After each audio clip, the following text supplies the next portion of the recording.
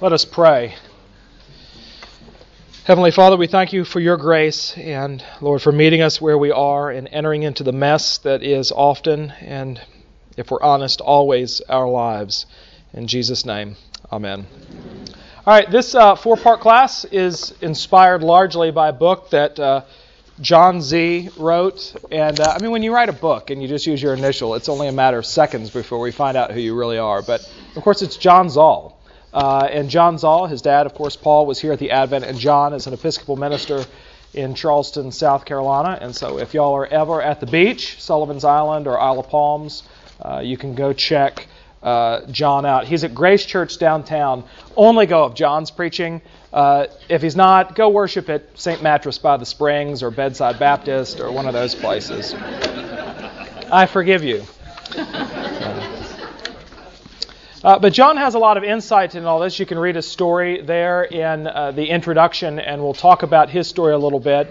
But he's talking about where Alcoholics Anonymous and the church, where they intersect, and that AA actually has a lot to say to us as human beings, and in some ways is more on target than the church has been for a long time in addressing how the church deals with sinners, those who find themselves struggling with life. Because many of us may not say that we are addicted to any substance, but the fact of the matter is that we're addicted to ourselves. We really are into us.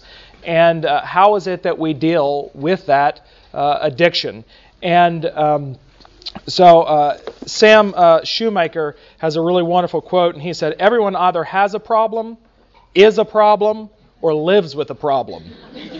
And that is absolutely true. In fact, the roots of AA are in the Episcopal Church. You can go up to Pittsburgh, Pennsylvania, and visit Calvary Church. I think it was Lent, I'm glad Gil's here, Lent 2 years ago, a guy named Jacob Smith came to preach. Remember Jacob? The thing you might remember about Jacob is for some reason I told him that he probably should do something about this. He had this leather-bound Bible that had a gigantic strap that would wrap around it. So he would read the scripture for the sermon, and it would take him 5 minutes to sort of wrap it all back up. And I'd be like, just cut it. Just cut the strap. But if you remember him, he's at Calvary Church in New York City. And then Sam Shoemaker went on to become the rector of Calvary Church in Pittsburgh. And some of you may be familiar with the Pittsburgh experiment. It's worth looking up. It's an interesting take on things about using the business community to evangelize a city. So that being said, Bill Wilson, who wrote the big book and was the father of AA, was close friends with Sam Shoemaker, and some of the steps for Alcoholics Anonymous were actually written down in Sam Shoemaker's study at Calvary Church in New York City. And providentially, John Zoll went to nursery school at Calvary Church, New York City, when Paul was Fitz Allison's assistant at Grace Church down the road on Broadway, across the street from NYU. So that's where the intersections are, and Bill W. and certainly Sam Shoemaker had a profound Christian faith, and they applied those principles to AA. And there is a complaint oftentimes about AA that it's not specific enough. And yet, the idea is right in how the Bible deals with sinners. And AA has something to say that is in sync with the Bible, especially as it pertains to individuals and the struggle with sin. John talks about the time when he had turned to addiction, and John had moved around a lot in schools. And he talks about getting stopped at some European airport for a frisk down, a pat down, and he didn't understand why, although he was wearing a Mickey Mouse t-shirt, and Mickey Mouse had 3 eyes, 3 ears, a peg leg, and John himself had pigtails. And he just thought, why are they targeting me? And he said, well, if they were looking for drug paraphernalia, their system works. And he writes, "Despite my behavior and the damage it caused, getting into trouble was never very effective in dissuading me from abusing. If anything, it inspired me to be more crafty and deceitful." That's one of the things about sins. You know, if we all did an inventory of our lives, we would find that there are certain things that rise to the top of the list, sins that we struggle with. You probably have at least 2 or 3. And even though you know that they're a problem and you'd like to get rid of them, at the very least, what we think is, well, we're going to try to manage them. We'll manage them. And you and I probably, this may not be the case for everyone, the things that I struggle with are a little bit more manageable. Right? They're not quite as public as sins that other people struggle with. And so you can look at me and say, he's got it all together. But little do you know, I'm really managing it. One of the things that I found when I was in seminary is the most powerful person in the seminary was not the dean, the principal, the president, nobody in any academic authority. Do you know who the most powerful person was that with one word could absolutely bring your ministry career crashing down?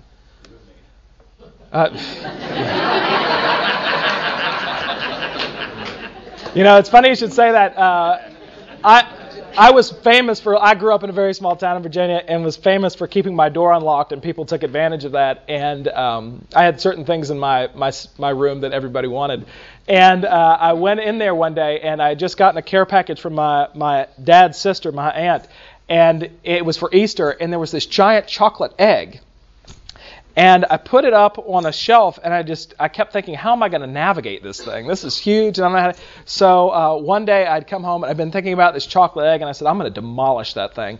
And I walked into the room, and I unwrapped it, and I looked at it, and I went, ah! And I just started going at it. And all of a sudden, I hear this sort of subdued laughing in the corner, and I turned, and there's John Zoll, and he said, I didn't know whether to jump out and scare you or just watch you be an idiot and eat this egg. And I was like, with chocolate, I'm like, get out! But yes, your roommate would be someone that could absolutely torpedo. But even more than that, the IT volunteer. My seminary didn't have a full-time IT guy, but the guy volunteered. And this guy saw everything that every student looked at on the internet. And what we found is that there were some guys who were a little... Like, there are people that are very transparent, and then there are people that are really transparent, and, will tell you things, and it's sort of like talking to a floodlight, and you're like, whoa, whoa, whoa. And we had a couple guys in the seminary who were very transparent about what they were up to on the internet, which in some ways refreshing, but also was a little bit like, okay, we know. But what people often found is that there were all these programs that you could use to monitor your internet activity. And actually, what that created was not accountability, but what it created was everyone had all these very creative ways that struggled with those issues of getting around that system, like using different sort of downloading devices that the nanny wouldn't pick up on, and all these things. So this is just to say, if you have kids, they'll figure it out, right? They'll, these things that say parental controls. The only thing they control are the parents, right? Because we think those are our options.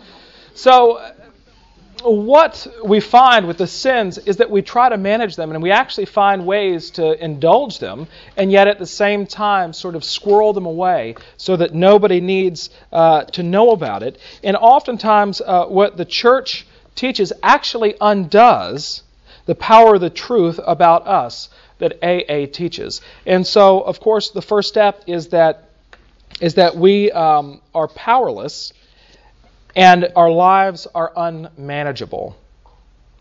And over the years, there have been several attempts by the church to make AA a little more Christian, or at least a little more explicit. One of them is out at Saddleback Church in California, and what they call their addiction recovery program is Celebrate Recovery. Celebrate Recovery. Well, what's in a name?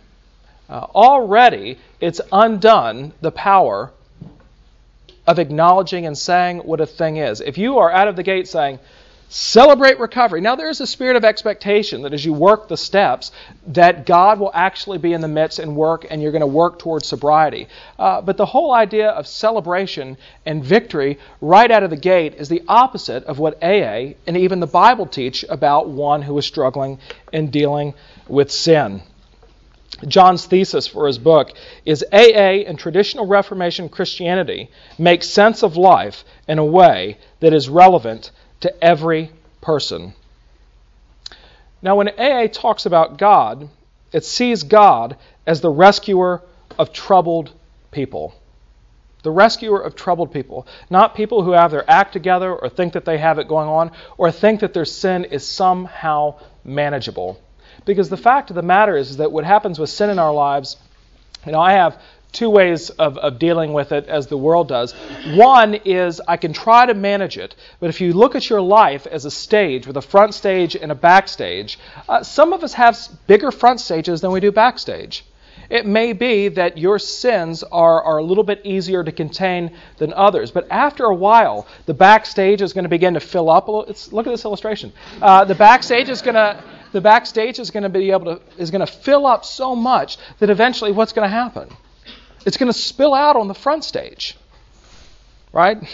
You're not the illustration for that, but there you go. Eventually, all the stuff that you're trying to keep behind the curtain is going to spill out, and then you're taking the time and trying to manage it, to put it back behind the curtain. But it doesn't work that way. I think sometimes in my life, if I look at the sins that I struggle with, that God, if you could just deal with this one sin in my life, I'd be pretty great. Right? I'd be a whole lot better person. I'd be a better father. I'd be a better husband. I'd be a better friend. So if this one issue were just to work itself out, that would be helpful. And sure enough, it is helpful. But what happens is it's sort of like being in a parking lot, that sin might vacate the parking spot, but there's always one more that's ready to pull right in. Right? That's exactly what happens, because as Calvin said, our hearts are veritable idol factories. That it's our nature to actually create idols to worship in our own lives. And the only reason why we want to manage sin is to be able to have some semblance of control in our lives and to think that we can get it all together. And then even sometimes we think, well, it's really not that bad. And it's all under the guise, and this is what the world tells us, is that you can control it. You can keep it all together. But if you've actually ever really grappled with something significant and serious in your life, whether it's alcohol addiction or you've seen someone in your life grapple with it, it's not simply a matter of just choose to do better. Just try a little bit harder. The world tells us that we are free agents making choices and that life is a matter of performance and accomplishment. Instead, addiction echoes the biblical portrait of original sin, where man is in conflict with God and unable to surrender his prerogatives. Alcoholics are not free to choose sobriety. Fitzallison said, "The amazing thing about the alcoholic is that he can choose between gin and beer and whiskey, but he can't choose not to drink." And so what AA teaches, and what the Bible certainly teaches, is that the will is bound. Any kind of behavior that willpower has proven insufficient in controlling or curbing. Workaholism, manic depression, compulsive exercise, that's my problem, obsessive parenting, or road rage, to name just a few, offer a relevant glimpse into the problem of life which both AA and Christianity seek to address. And one of the things is that the way that sin operates in our lives is that it's not actually a struggle that is indicative of our bound will or struggle with something bad. What about struggles with things that are good? Actually, people who seemingly do have their acts together, who are well accomplished, the fact that they have accomplished everything that they have strived to accomplish may also be indicative of the fact that they are bound, that they're tethered to this world of being able to seek out and accomplish whatever is placed in front of them. Indeed, I know for me that I normally will have some sort of goal out there set for me in life. And I think, and I know that this is so silly and it seems so, I know that in the midst of, but there's a part of me that thinks, if I accomplish this or I do this, I'll feel a little bit better about things. I'll feel a little bit better about things. And then it happens, and I think, well, shoot. Now what? Now what? And so, clearly it must be something else that I need to strive for. It's something else that I need to accomplish. And all that is, it's the same thing that the alcoholic deals with in drinking. Drunk with ambition and accomplishment. Now, in AA, you have these 12 steps. And often in the language of AA, they talk about working the steps. And lest anybody think that AA or the Bible teach any sort of works-based righteousness, it's not true. In fact, that it is by grace and God taking the initiative that the alcoholic is able to work the steps. It's only by God's grace and initiative that sinners are actually able to find relief and rescue in Him. John didn't give me credit for this illustration, and so I'm a little bit miffed by that, but I hope to see a royalty check soon. But there's an illustration that he uses, and I use frequently because it's mine. But it's the story of a man who's on an ocean liner and he falls off the boat. And as he's falling off the boat into the water, he's not a very good swimmer. And so he's just struggling mightily just to stay afloat. And thankfully, there's somebody walking on the deck and sees him, pulls the alarm, and says, "Man overboard," and throws the guy one of those orange ringy thingies into the water attached to a rope. And he grabs it with desperation, and they pull him up onto the deck. Now, at that point, what if the man said, "Did you see me reach out and grab that raft? Wasn't it amazing? I mean, I sat in the water and I thought about it, but I made the decision to be rescued." Right? You would say, throw him back. Right? Throw him back. But it's the same way with God, that God takes the initiative and throws us the life raft. And for us to say no, and I'm just going to stay in the water, it means that we're deluded. It means that we actually haven't come to a place where we see the necessity for rescue. I read a New Yorker comic recently that had this beat-up football player, probably a Clemson player, at the end of a game, and he's looking a little downcast, and the reporter has the microphone in his mouth, and the football player says, "Well, first off, I'd like to blame God for our loss today."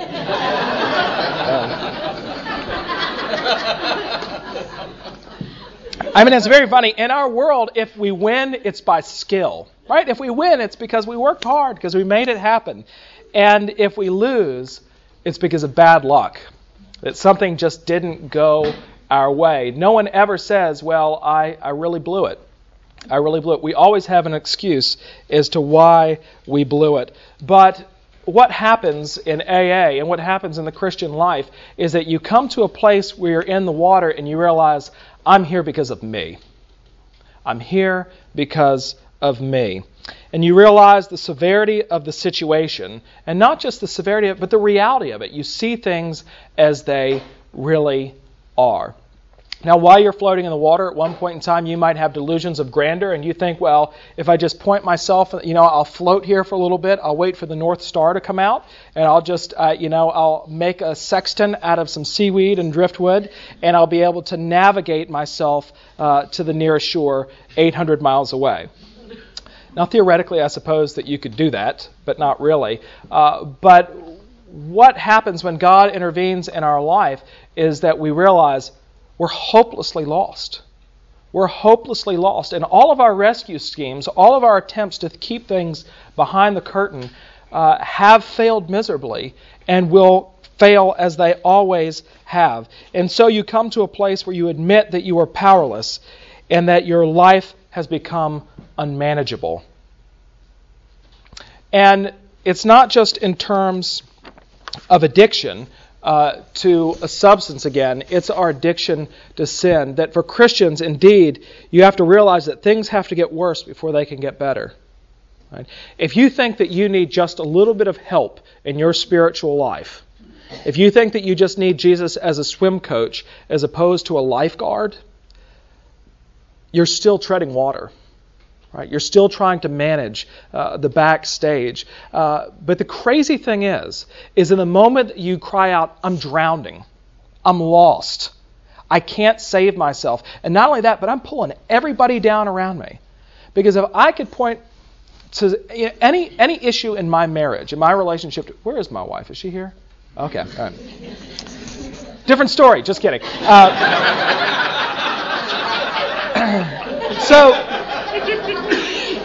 Right. Early on in marriage, when you're, or at any time in marriage, your thought is, if the other person could be just a little bit more like me, things would be awesome. Right? That's what you think. And yet, what you find out, because God is working in your life, and you love your spouse, is that the single greatest problem in any relationship is your own sin.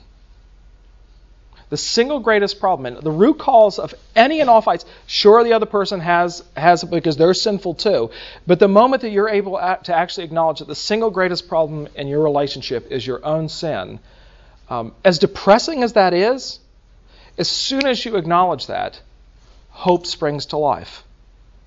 Hope springs to life, because now all of a sudden there's a way. And acknowledging that you are the biggest problem and that you're powerless to do anything about it and you're sucking everybody into the abyss, although it looks like things are at their worst, that acknowledgement actually creates hope and promise in the life of the individual. But in order for us to get there, we have to be crushed. We have to come to a place where we cry, uncle. Biblically speaking, it's where we are crushed by the law, the hammer of the law, as Martin Luther said, that when we hear God's law, His demands on our lives, we throw up our arms. We throw up our arms. I always get very nervous when we ask people what their favorite Bible verse is, because then I know, Andrew, just keep your mouth shut. I guess what's more interesting is if you work your way through, we don't do it as much anymore, but if you go through an old churchyard, a historic cemetery, and you see Bible verses engraved on tombstones, that really says a lot about people. There was one in Beaufort, and it said, "The Belle of Beaufort." And I thought, oh, really? And I actually preached a sermon on her once. But it's interesting to see what verses people put them on them. And there are a couple ministers in the churchyard in Beaufort that are buried there. And some of them read things like, "Woe be unto me if I do not preach the gospel." Or, "For I seek to know nothing amongst you other than Christ and Him crucified." And you look at those and you think, yes, that's great. But then you read those that do sort of puff up and make them sound really wonderful. But then you sit there and you wonder, who remembers them now? Who remembers them now? And yet, the staying power of those other promises is lasting. And so when we look at the Bible, and there are verses that a lot of people, I think, will try to seek comfort from that really are not necessarily meant as comfort. "Seek first the kingdom of God and His righteousness, and all these things shall be added unto you." Right? Great Bible verse, but do we really know what it means? If you would only seek God first in everything that you do, everything will be added unto you. The end. Right? True. Right? If you would just seek God first in everything would be fine. But what's the problem? We never, ever seek God first. So it's very funny when after the Sermon on the Mount, I think people get this impression that after Jesus has preached this sermon, everyone went away and said, "That was awesome. That was amazing." But what if you had heard me get up? "Be perfect as your Father in heaven is perfect." I hate this preacher. Right? What? Give me something I can take home. Give me something. "I have told you the truth, that you've heard it said, do not murder. But if you have hated your brother in your heart, you're just as guilty as the guy who's pulled the trigger." Not helpful. Not helpful. Something else. "Do not worry about tomorrow, for tomorrow has enough concerns of its own." Easy for you to say, Jesus. You don't have a 529 plan because you don't have kids, right? You don't have to worry about retirement. You've all got it set up. Easier said than done. Right?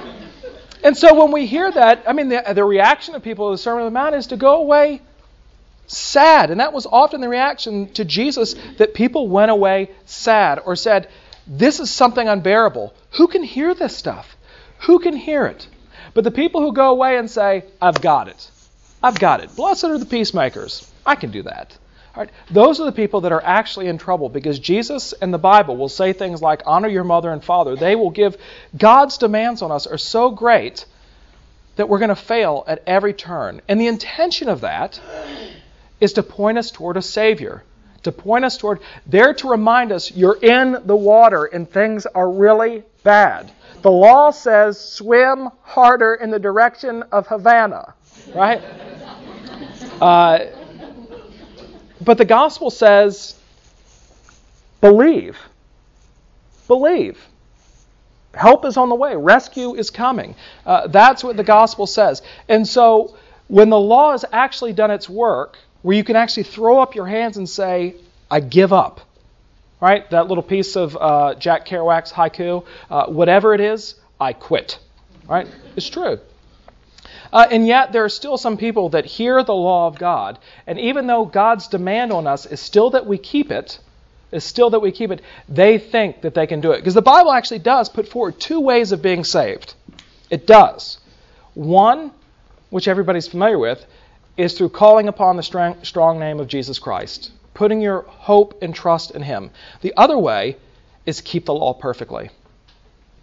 Keep the law perfectly. And there are people in the world that think, like the rich young man, all these things I have done since I was a young man. Clearly, he was not married. Right?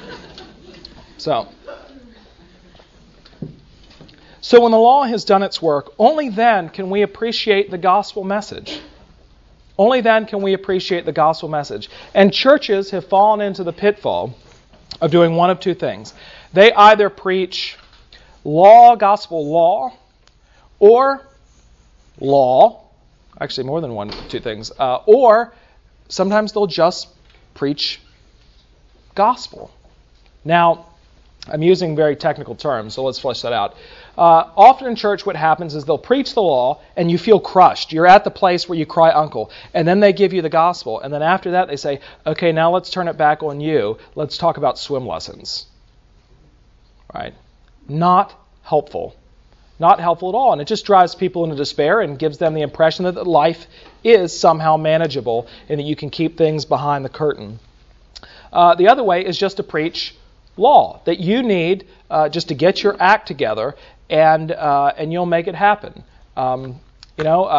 Helpful, Christian hints on how to be a better whatever. Carpenter, skateboarder, bed and breakfast keeper. There are all these books are out there. I've seen them. Or there are times when people will simply just say, Jesus Christ loves you, full stop. Well, that's really nice to know, right? But you will never, ever appreciate the depth and the costliness of that message until you are first crushed. Right? It's sort of like walking into, this is terrible, but there's another great New Yorker cartoon where the doctor is walking into the room and he says, anywho, it's malignant. Really awful. It would be something, like the doctor walking into the room and saying, okay, we need to talk about treatments for your cancer. Why? Well, we just need... Well, why do I need any of that stuff? You have to know that you're sick, right? The law is the mirror that shows us that our face is dirty, but it won't ever clean it. You need soap and water, and the gospel is the soap and water that will actually clean our dirty faces. And so what AA does is it approaches right out of the gate crushed people who understand that God's office is at the end of their rope.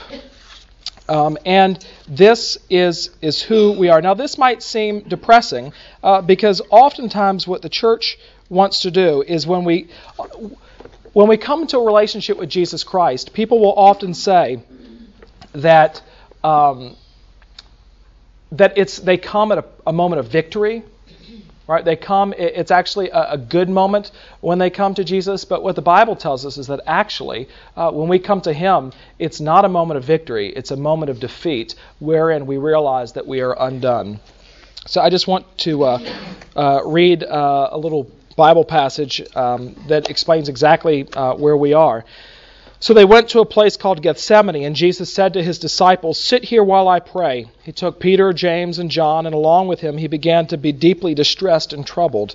"My soul is overwhelmed with sorrow to the point of death. He said to them, "Stay here and keep watch." Going a little farther, he fell to the ground and prayed that if possible the hour might pass from him.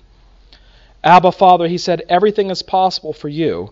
Take this cup from me, yet not what I will, but what you will." Then he returned to his disciples and found them sleeping. "Simon," he said to Peter, "are you asleep? Couldn't keep watch for 1 hour? Watch and pray so that you will not fall into temptation. The spirit is willing, but the flesh is weak." Once more he went away and prayed the same thing. When he came back, he again found them sleeping, because their eyes were heavy. They did not know what to say to him. Returning the third time, he said to them, "Are you still sleeping and resting? Enough. The hour has come."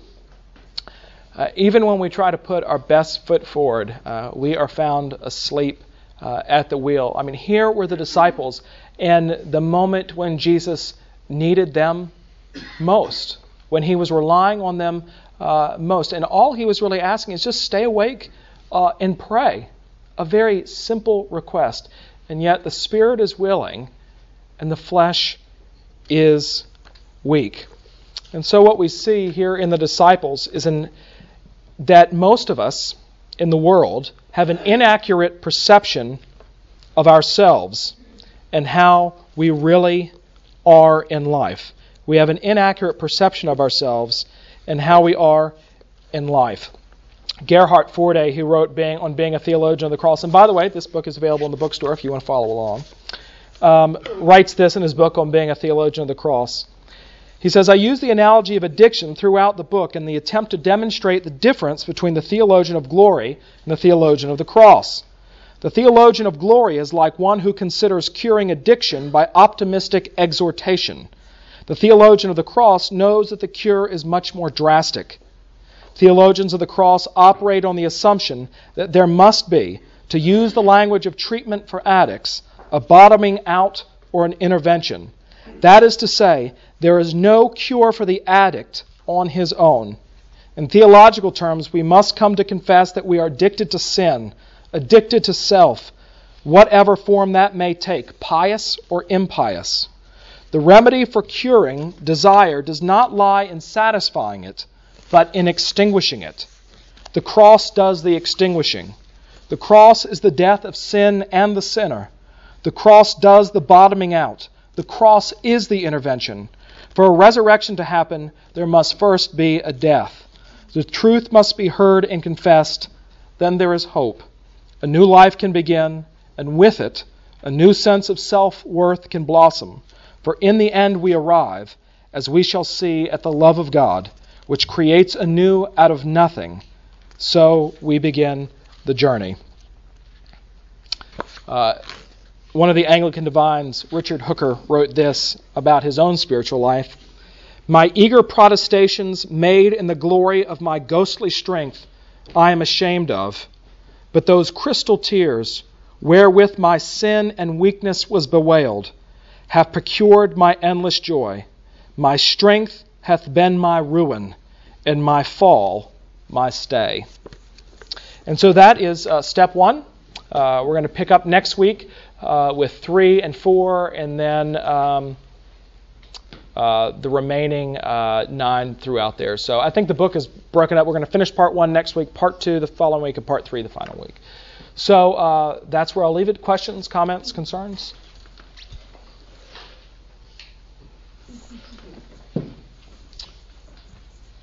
Okay. Praise God for people who have their acts together. Okay. All right. You can always email me, and I have a feeling, why there are lots of people here is this hits close to home. This hits close to home, and we're actually going to talk about dealing with those in our lives who are addicts as we move forward. But the key to it is laying that base of understanding who we are and how it is that God relates to us as we flail about in the seas of life. Let us pray. Lord Jesus, for rescuing us even when we do not ask or deserve, for taking that first step in the intervention to save us, we give you great thanks. Lord, that you would bring us to a place where we would cry out, Uncle, Lord, knowing that your arm is never too short to save. And so we thank you, merciful Lord Jesus, for loving us enough to die for us, even in our weakness, that we could not stay awake even just 1 hour. In Jesus' name, amen.